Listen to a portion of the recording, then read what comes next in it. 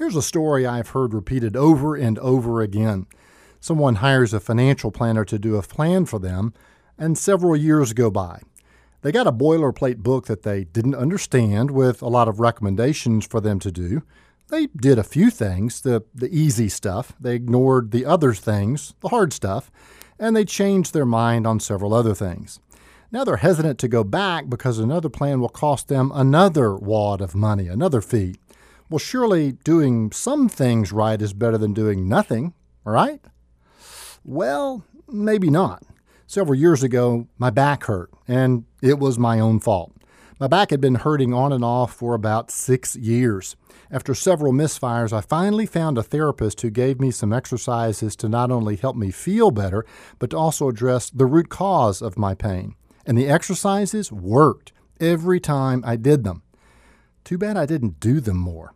Among other interesting contortions, my therapist told me to lie flat on my back with my feet locked into some contraption for an hour.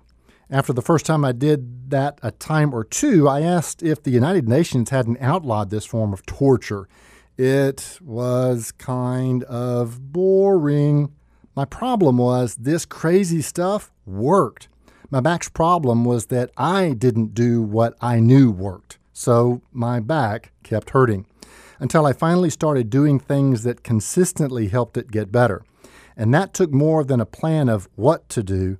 I actually needed someone on site to make me do it. I needed a coach. I see this over and over again when it comes to money and personal financial plans. You may have the most brilliantly conceived financial plan ever devised by man, but if you don't execute the plan, if you do not do it, all you've done is kill a few trees and find something else to fill up your bookshelf at home.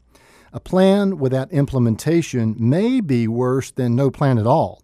At least with no plan, you know that you have no plan. There's a certain sense of insecurity lurking in the back of your mind that may one day cause you to take action.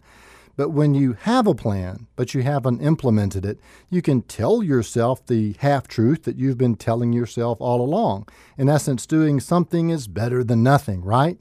And the answer is no, not if the poorly implemented plan has numbed you to the problems that you may have left unaddressed.